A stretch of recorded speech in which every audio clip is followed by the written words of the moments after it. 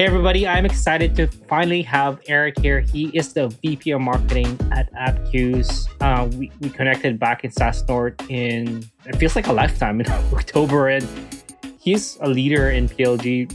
Appcues pretty much latch itself onto PLG. So we're going to be talking all about product-led growth and high-level stuff about that. How's it going, Eric? How is Boston this afternoon? It's going really well. This is the first day where it's sub 80 degrees in a while, which given the greenhouse-like room that I have to sit in every day is quite refreshing. But yeah, family's healthy. Cool. My wife and I have jobs, so feeling very fortunate. Hard to want anything more in this situation. That's true. Yeah, that's true. That's, you feel blessed. And one of the things that must be amazing in Boston around this time, especially when fall hits, is hiking. And I just love asking people about things that is not related to product-led growth or marketing. You said that you love hiking. That's one of your favorite hobbies. I'm curious, what is your favorite hike so far that people need to travel to try out? Yeah, well, like anything, I'm a big music guy. So you've got the hits and then you've got the deep cuts. So, as somebody who really loves hiking, I'm inclined to go for a deep cut. But I'd say like something that's really accessible to folks in New England, at least, because I do most of my hiking, to be clear. I do most of it in New Hampshire. The White Mountains is just an awesome place, less than 2 hours from where I live, north of Boston. So the best hike, the most accessible and best hike that I've done is this Lafayette, Mount Lafayette, Lincoln, and Haystack. There's this loop. It's about 8 miles. And for 2 to 3 miles of it, you're walking along this ridge line that's, 4,000 to 5,000 feet of elevation. And you can just see, you're hiking for 2 miles and you can see 360 degrees around you. Wow. So it's just amazing. But hiking is it's my number one activity. That's cool. You said Lafayette Trail? What is the exact trail? Like, what is that? Yeah, Franconia Ridge Trail, I believe is the name of it. Franconia Ridge. Okay, I gotta go try it out. Yeah, I'll check it out, man. It's intense, but you see, I've pulled up there and there are buses full of tourists attempting this hike. So they fail. Just go for it and push yourself, and you'll have an amazing experience. It's funny. My wife Joanna, when we went on our honeymoon to Hawaii 2 years ago, we went to this hike, Diamond Crater hike. It wasn't even that bad, but we were both dying, man. Like, we need to. Do you need to like be fit to do this hike? It's a heck of a lot easier. I mean, I started hiking when I was definitively not fit, way back when, and if you have the mental endurance, you can push through it. But I'm in a lot better shape now, and hiking is definitely a heck of a lot easier. Cool. So, yeah. That's good to know. Just random question. You say you're into music. Do you play an instrument? Yeah, I mean, I play guitar like cool. Everybody else in the world. Not super interesting, but yeah, I was in. I went to school for music industry. Oh right, I saw that through. Yeah. So that was my thing. I somehow convinced my parents that was a good idea. Right at the same time that Napster came out of Northeastern, I was entering Northeastern to study music industry. So yeah, throughout my time there, the whole industry got flipped on its head. So, but I don't know. I learned a lot about marketing and business. And, got to talk about music every day. So, yeah, and now you're VP of Marketing at Appcues. That worked out. Yeah. Somehow, it's hard to. It's a lot easier in retrospect to draw the connections. But yeah, life takes you in strange paths, and you just kind of go with the flow. So, I want to talk about that, the strange path. The strange path to product-led growth. And, Appcues has really embraced product-led growth and the idea. And I don't know, you said it's really big in Boston, but I had a workshop here. We were just talking about it in Toronto. And I asked, how many of you people know the idea, product-led growth strategy? And maybe 20, 30% knew about it. This was last November, which is, I'm like, what's happening here? But I'm really curious, first of all, for you yourself, when was the first time you heard the term product-led growth, and was there anything special when that happened? Yeah. I think I've been exposed to it for so long. I think back to even some of my earlier jobs in the mid 2000s. we were doing product led, right? Like we had a free experience. We had a largely self-service customer base where the product experience was the driver of the user experience as a whole and monetization and all that. But I never really had a term for it until this came, product led growth kind of started getting popular. When it really crystallized for me was right when I joined Appcues. So this was January 2019, about a year and a half ago, over that. OpenView is, I guess, I think they're the ones credited with kind of coining the term, right? They're in Boston. HubSpot talks about it. I can't remember how aggressively they were talking about it then, but it was a term being tossed around. And then our customers were talking about it. Not a ton of them, but some of them were talking about it. And I spent the first 1 to 2 months of my time at Appcues talking to customers as much as I could. So hearing all this come together, also realizing that while it was kind of I'd say not a super well-known term, right? Maybe in like certain parts of the industry, but there was definitely momentum. Like I was looking at search trends, et cetera. And yeah, I just thought it was like, all right, we were known for product onboarding, a solution to make product onboarding simple and effective. But there were so many other ways that our customers were using our tool to create more self-service, compelling product experiences that drove revenue, that drove sales meetings, that drove CS and support interactions, all in the product itself. And I thought product-led growth was a really nice kind of term to encapsulate a lot of the different use cases that our customers had for our product. So yeah, that's when we decided to really lean into it. Yeah, it comes to mind, this term, you talked about it, OpenView coined it, and then HubSpot started talking about it. And I feel like it's just like peak, like starting to hit that SaaS mainstream, so to speak. Why do you think it's become so, like, gained so much traction in the last few months? Yeah, well, first and foremost, I think, the concept has really, there are some champions for it now, right? So we're one of many. You and Wes over at Product Led Institute, right? OpenView is continuing to double down on it. You've got all sorts of companies that are really honed in on that free trial, high volume, high transaction type model that are thinking about this now. So like I said, first and foremost, it's got some strong champions at this point, right? It's not just one and a half, two folks talking about it. There's a real group.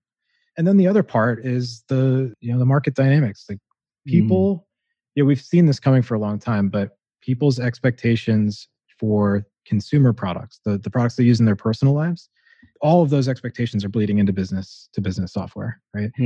People have been talking for a while about how when you're selling to a professional, you're still selling to a person, and that person's preferences and desires need to be met, whether it's in their personal life or their business life. So when you think about your experiences with cliche Amazon, right? Like rarely have I talked to anybody.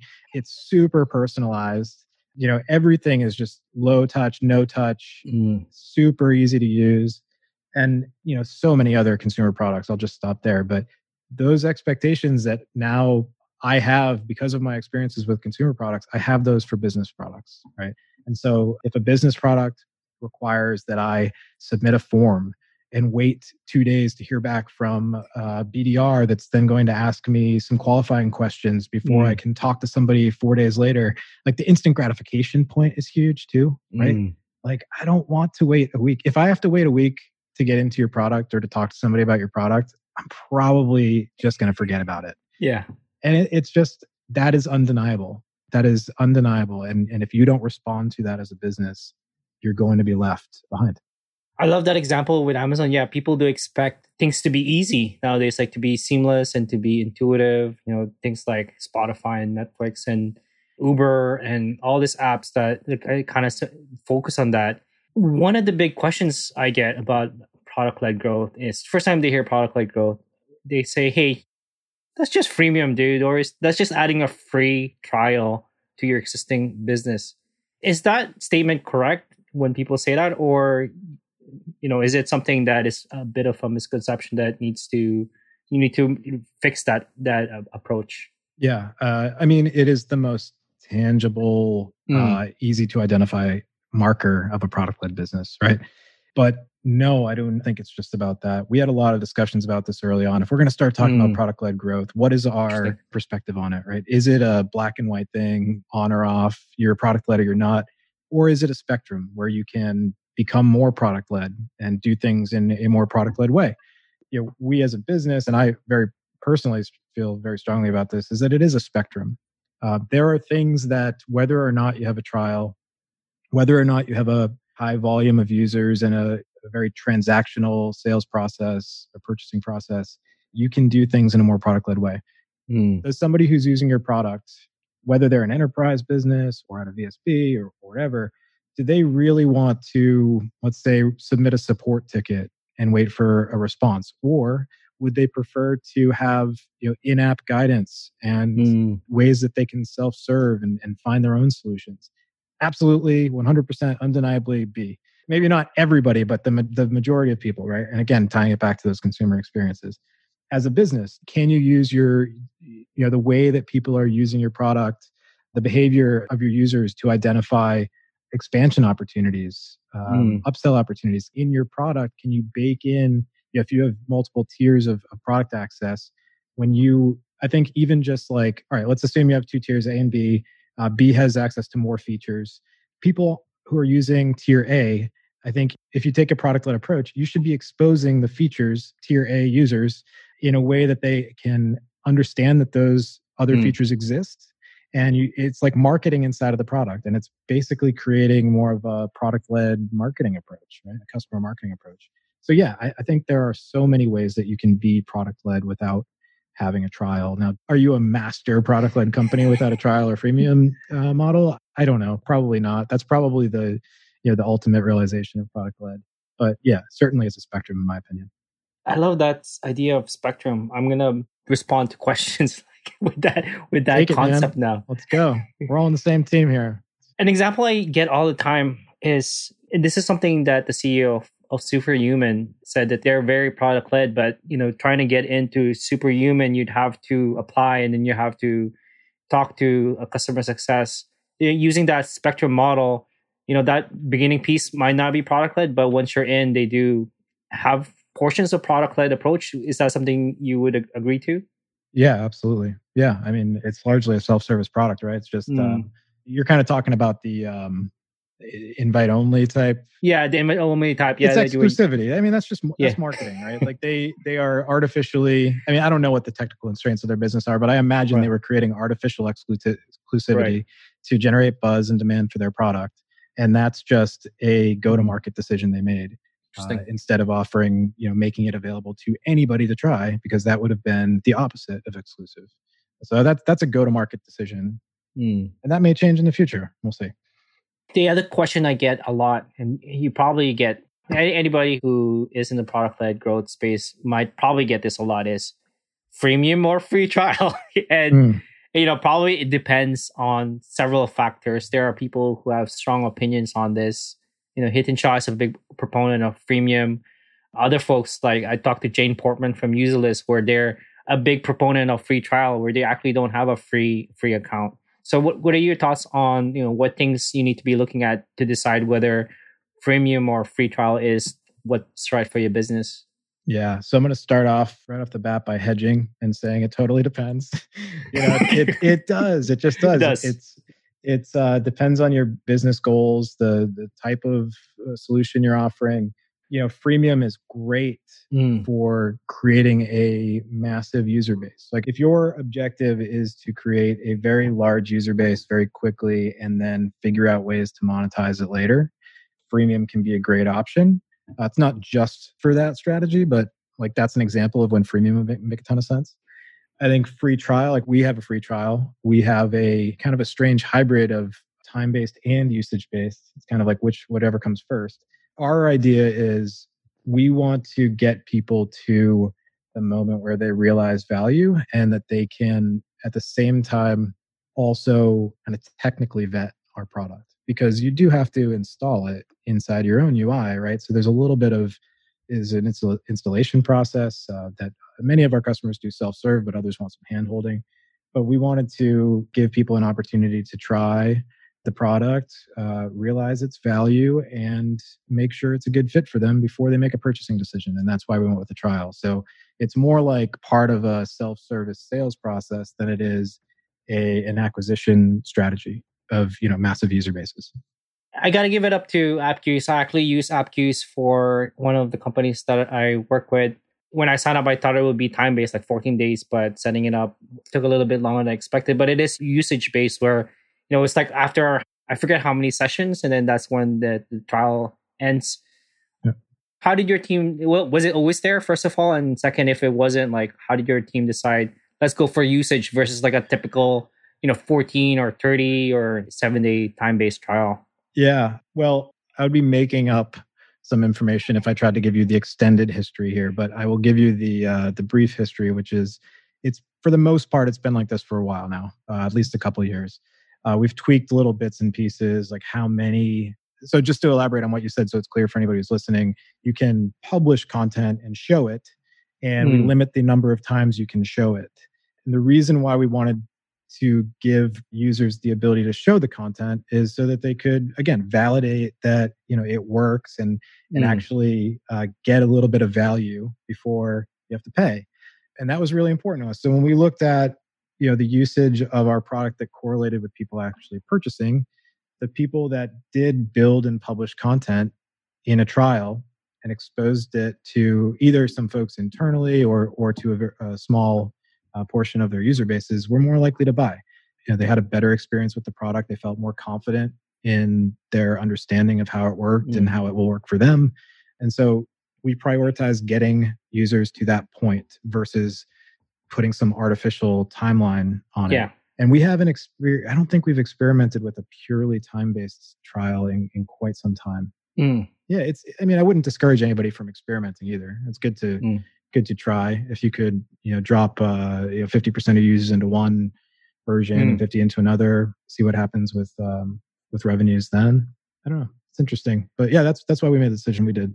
The reason why I pointed out is very few SaaS, and I might have tried several SaaS products just because that's what, growth and marketing, that's, we need different SaaS products. Yeah. I was really pleasantly surprised in a good way when I signed up for AppQuious for the first time. That was last year. And I was like, oh, cool. Like, there's no time pressure on me to, like, oh my goodness, I got to get this up or else in 14 days I am screwed. Or, in 14 days I'm done. I need to contact them back again. Yeah, I'm happy to hear that. I mean, we've had conversations about it, right? It doesn't, for a salesperson, we have a sales assisted model, right? So our sales team is very, you would be more accurate by categorizing them as like consultants and really helpful kind of support agents almost. They're just like super knowledgeable about the product. They rarely ever, if at all, hard sell on anybody. Yeah. You like create artificial timelines. They're there to be helpful.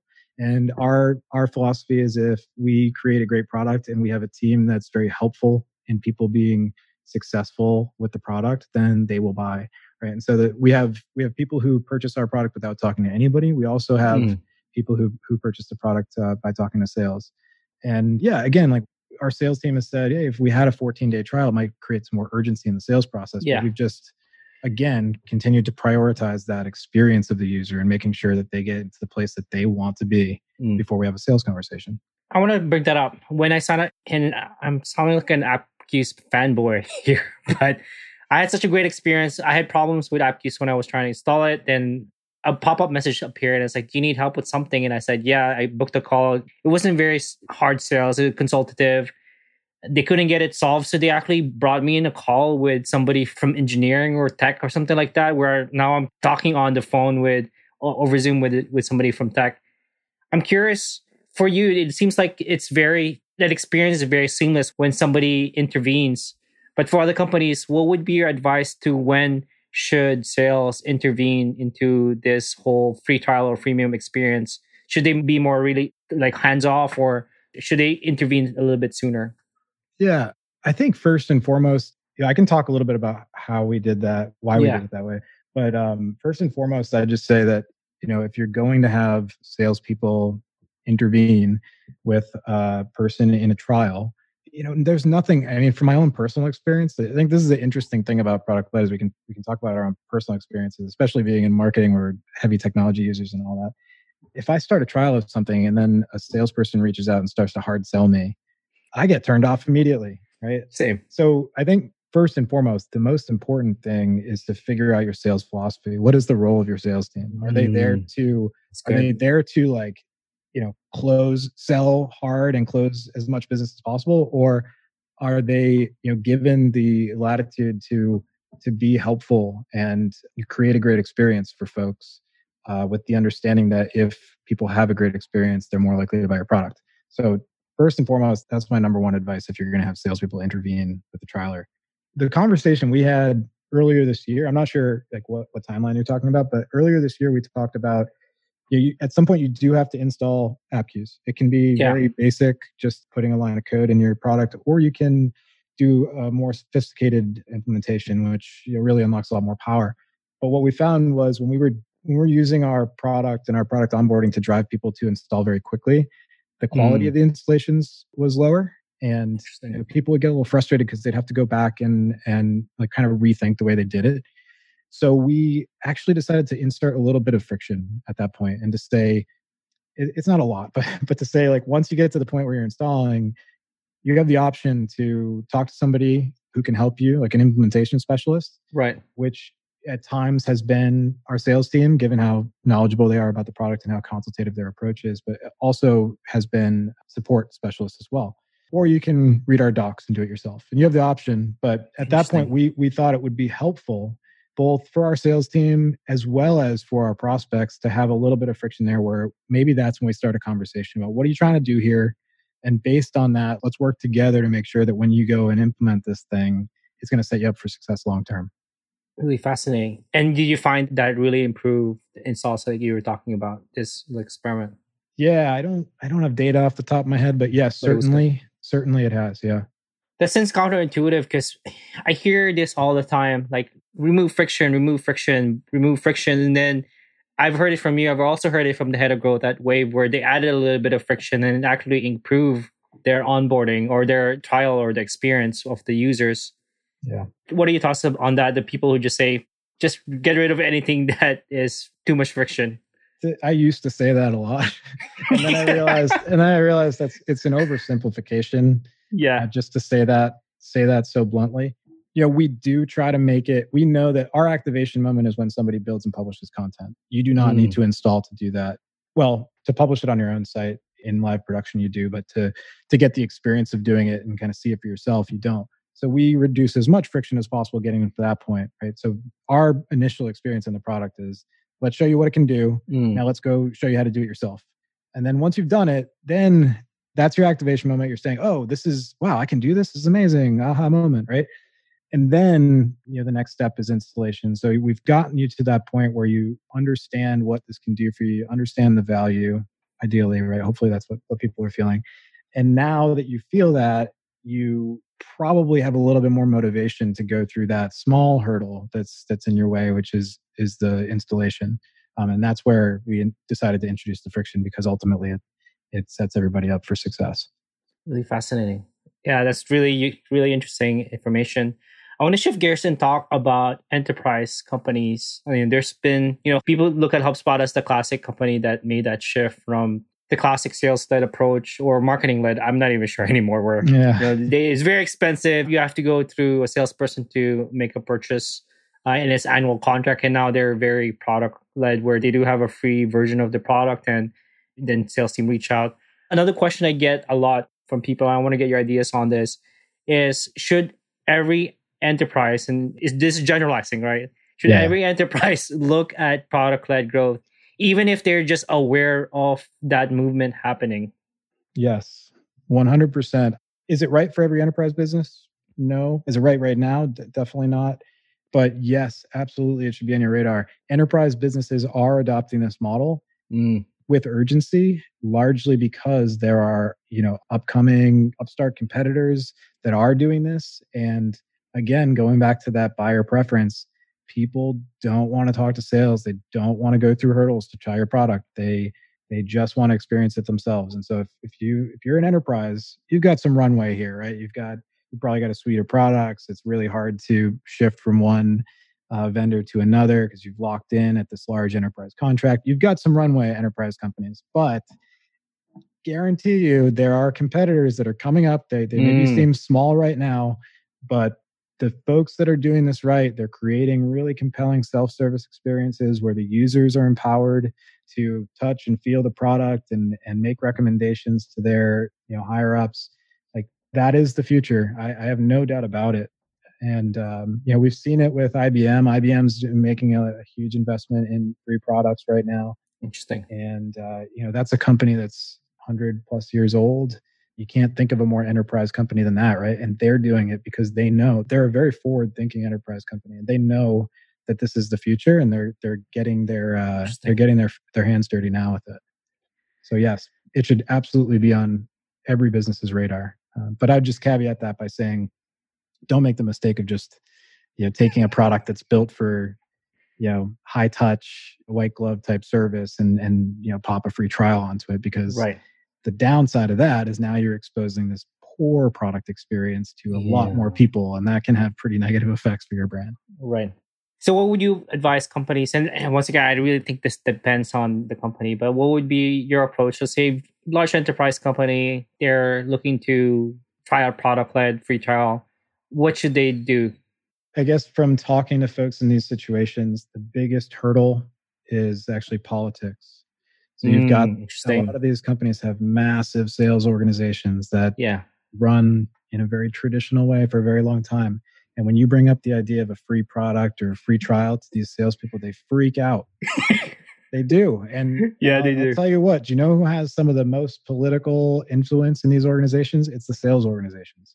They're the ones bringing in the dollars, right? Whether it's not, we all know it's not just sales, great products, et cetera, but yeah, it's largely a political hurdle. So I'd say the number one thing you should start doing is having open-minded conversations, starting to generate some awareness of this model, why it's important, et cetera. That's where you should start if it's brand new for your business. I love it. I didn't really think about that. You do have to have the conversation with the sales team. Again, you have to approach it to them that this is actually going to help you out, because now your leads will be probably a lot higher because you don't have to explain exactly what your product is. Hopefully, they've already tried out a little bit, and now, that you can have a better conversation, right? Yeah. I mean, sales is changing too, just in general, sales as a profession. I think it's the qualities that made a salesperson great 10 years ago, I don't believe are the same qualities that make a salesperson great today. I've been primarily in startups and SaaS companies, so it totally depends on the industry. But it's just something you have to start preparing for now. And it can be very, very beneficial to the right type of salesperson. Yeah, that totally makes sense. You said something earlier that I'm curious about. You said the product-led growth approach wouldn't work for all enterprise. Can you think of like enterprise companies or types of businesses that might not really work as well for product-led growth? I'm thinking something that's maybe disruptive or something that's very new. Like, what are your thoughts on that? I'm not sure. I mean, I'm even thinking about like insurance as an industry, right? Like whether it's car insurance or health insurance, et cetera, that industry it's already being disrupted, but it is ripe for disruption. There's so much overhead and there's so much manual effort involved in those businesses that can be automated. You're seeing startup companies that are offering, SaaS versions of what these huge legacy insurance companies have done for 100 years, and they're very, very quickly eating into the profits of those companies. Is that kind of where you're headed? Like, I think that's a good example of an industry where it's just ripe for disruption, and that this model, the SaaS product-led model, is going to be what disrupts it. Yeah, no, that totally makes sense. And there are even industries that you don't expect product-led growth would work. You can apply portions of it, right? You can apply, like you talked about the spectrum to their business model and how they approach their go-to-market strategy. Yeah. Think about my own healthcare experience, especially during COVID, which has sped up all of this digital transformation, right? My healthcare experience over the last 6 months, and I think this is going to continue because it's just so much more efficient across the board for everybody. I can set up an appointment in the middle of the day. I don't have to commute to the hospital and block Yeah. off 3 hours from work. I can just have a half-hour appointment. Right? I'm managing all of my appointments and all of my test results and everything in an online portal.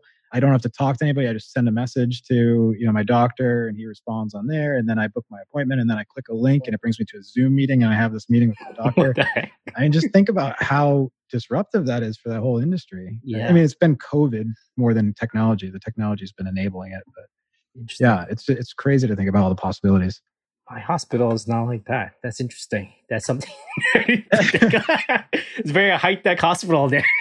I will say, so I'm in Boston, right? Boston's got some amazing hospitals, and I go to Mass General, which is a leading hospital. So maybe I'm in the minority in terms of what my experience has been. But I promise you, someday that will be at your hospital. I mean, that's happening. It is coming. Yeah, I can figure it. That makes sense.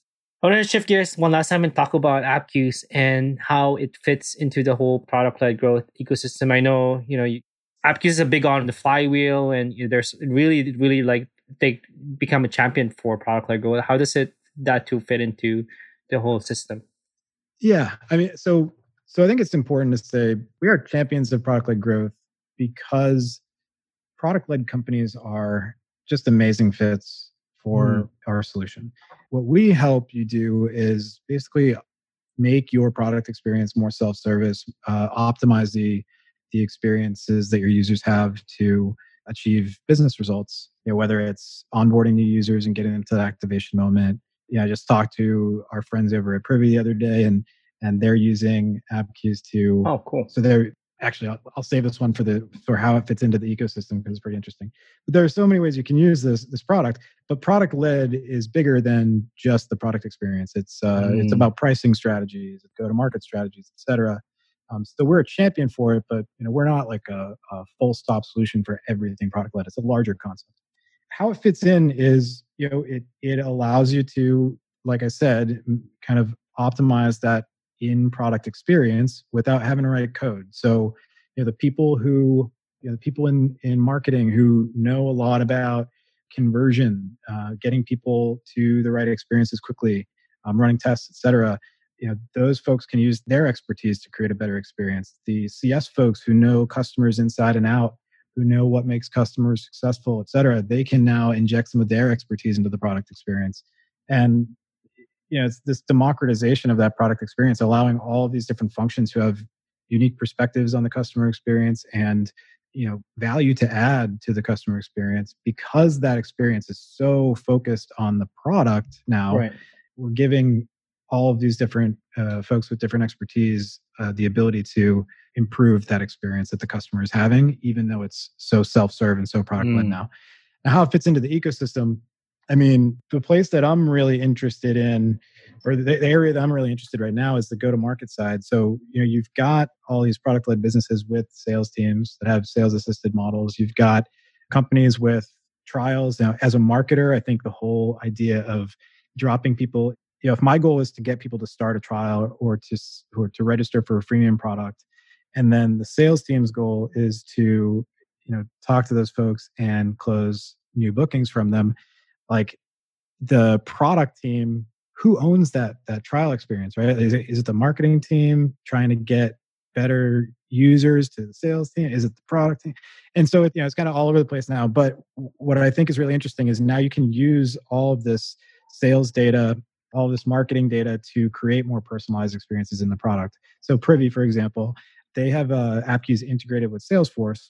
And they're using all of this data that they have in Salesforce to tailor the experience inside the product. So if you are a customer success managed user, they actually know who the customer success manager is, when was the last time that person logged into the product, what tier of the product they're on, and then they use that information to customize the Appcues content that they're showing. And they're trying to get folks on the line with CS people. Sales team uses it in the same way. Your product team is using it for onboarding. The product marketing team is using it to drive adoption of features for product launches. And you're just having all of this go-to-market data come together and be infused into the product experience, I think is really interesting. And that's what we're talking a lot about right now. That's a great example. Yeah, you're right. Like it's like a product-led organization where now they're supporting a different approach to, like you talked about, a go-to-market approach. I want to start wrapping up and love asking this one question. What would be your one or two piece of advice to companies about whether that's in growth marketers or product folks about product-led growth? All right. So I don't know if this is like the most important. I think it's incredibly important to me and top of mind to me, which is as something I touched upon a few minutes ago. So let's assume for a minute that we're going to talk about companies who have trials or freemium products. You've got marketing, and their job is to drive demand, drive people into the product, increase registrations, etc. Then you've got sales. If you have a sales team, their job is to close new business. And then in the middle, for a lot of companies, this is a new part of the funnel. There's this product experience. It's part of the purchasing decision now, right? Don't let that experience go without clear goals and clear ownership. I've seen this before at other companies, and for a while at AppCues, we debated the ownership of this piece, but who owns that initial product experience? It's not just about delivering core value. It's about getting people to see value very quickly and making sure that it's optimized to drive the right behaviors, et cetera. Somebody needs to own that. It's got to be very clear and have clear goals for it, because otherwise it becomes this really gray area and can become this kind of void that potential customers fall into. So I think whether you're in, I think it's relevant to all the roles you mentioned: marketing, product marketing, growth. Just make sure that you're thinking about all of the stages that a prospect goes through, that a customer goes through, and that there are clear owners and goals for each of those stages. That's good. No, that's really good. And just one final question as we wrap up. Where can people find out more about you? Like, this is your call to action. Do you want them to add you on LinkedIn, Twitter, or where can people find out about AppCues as well? Yeah. So appcues.com, appcues.com. We have a trial. We don't require a credit card or anything. So if you just want to get in and use it, go for it. For me, I'm really only active on LinkedIn in terms of social media, but I'm fairly active there. So feel free to find me there. Eric Keating. I work at AppCues. Should be able to find me with that info. Awesome. Well, thanks for your time, Eric. I appreciate it. Thanks a lot, Rami. Pleasure.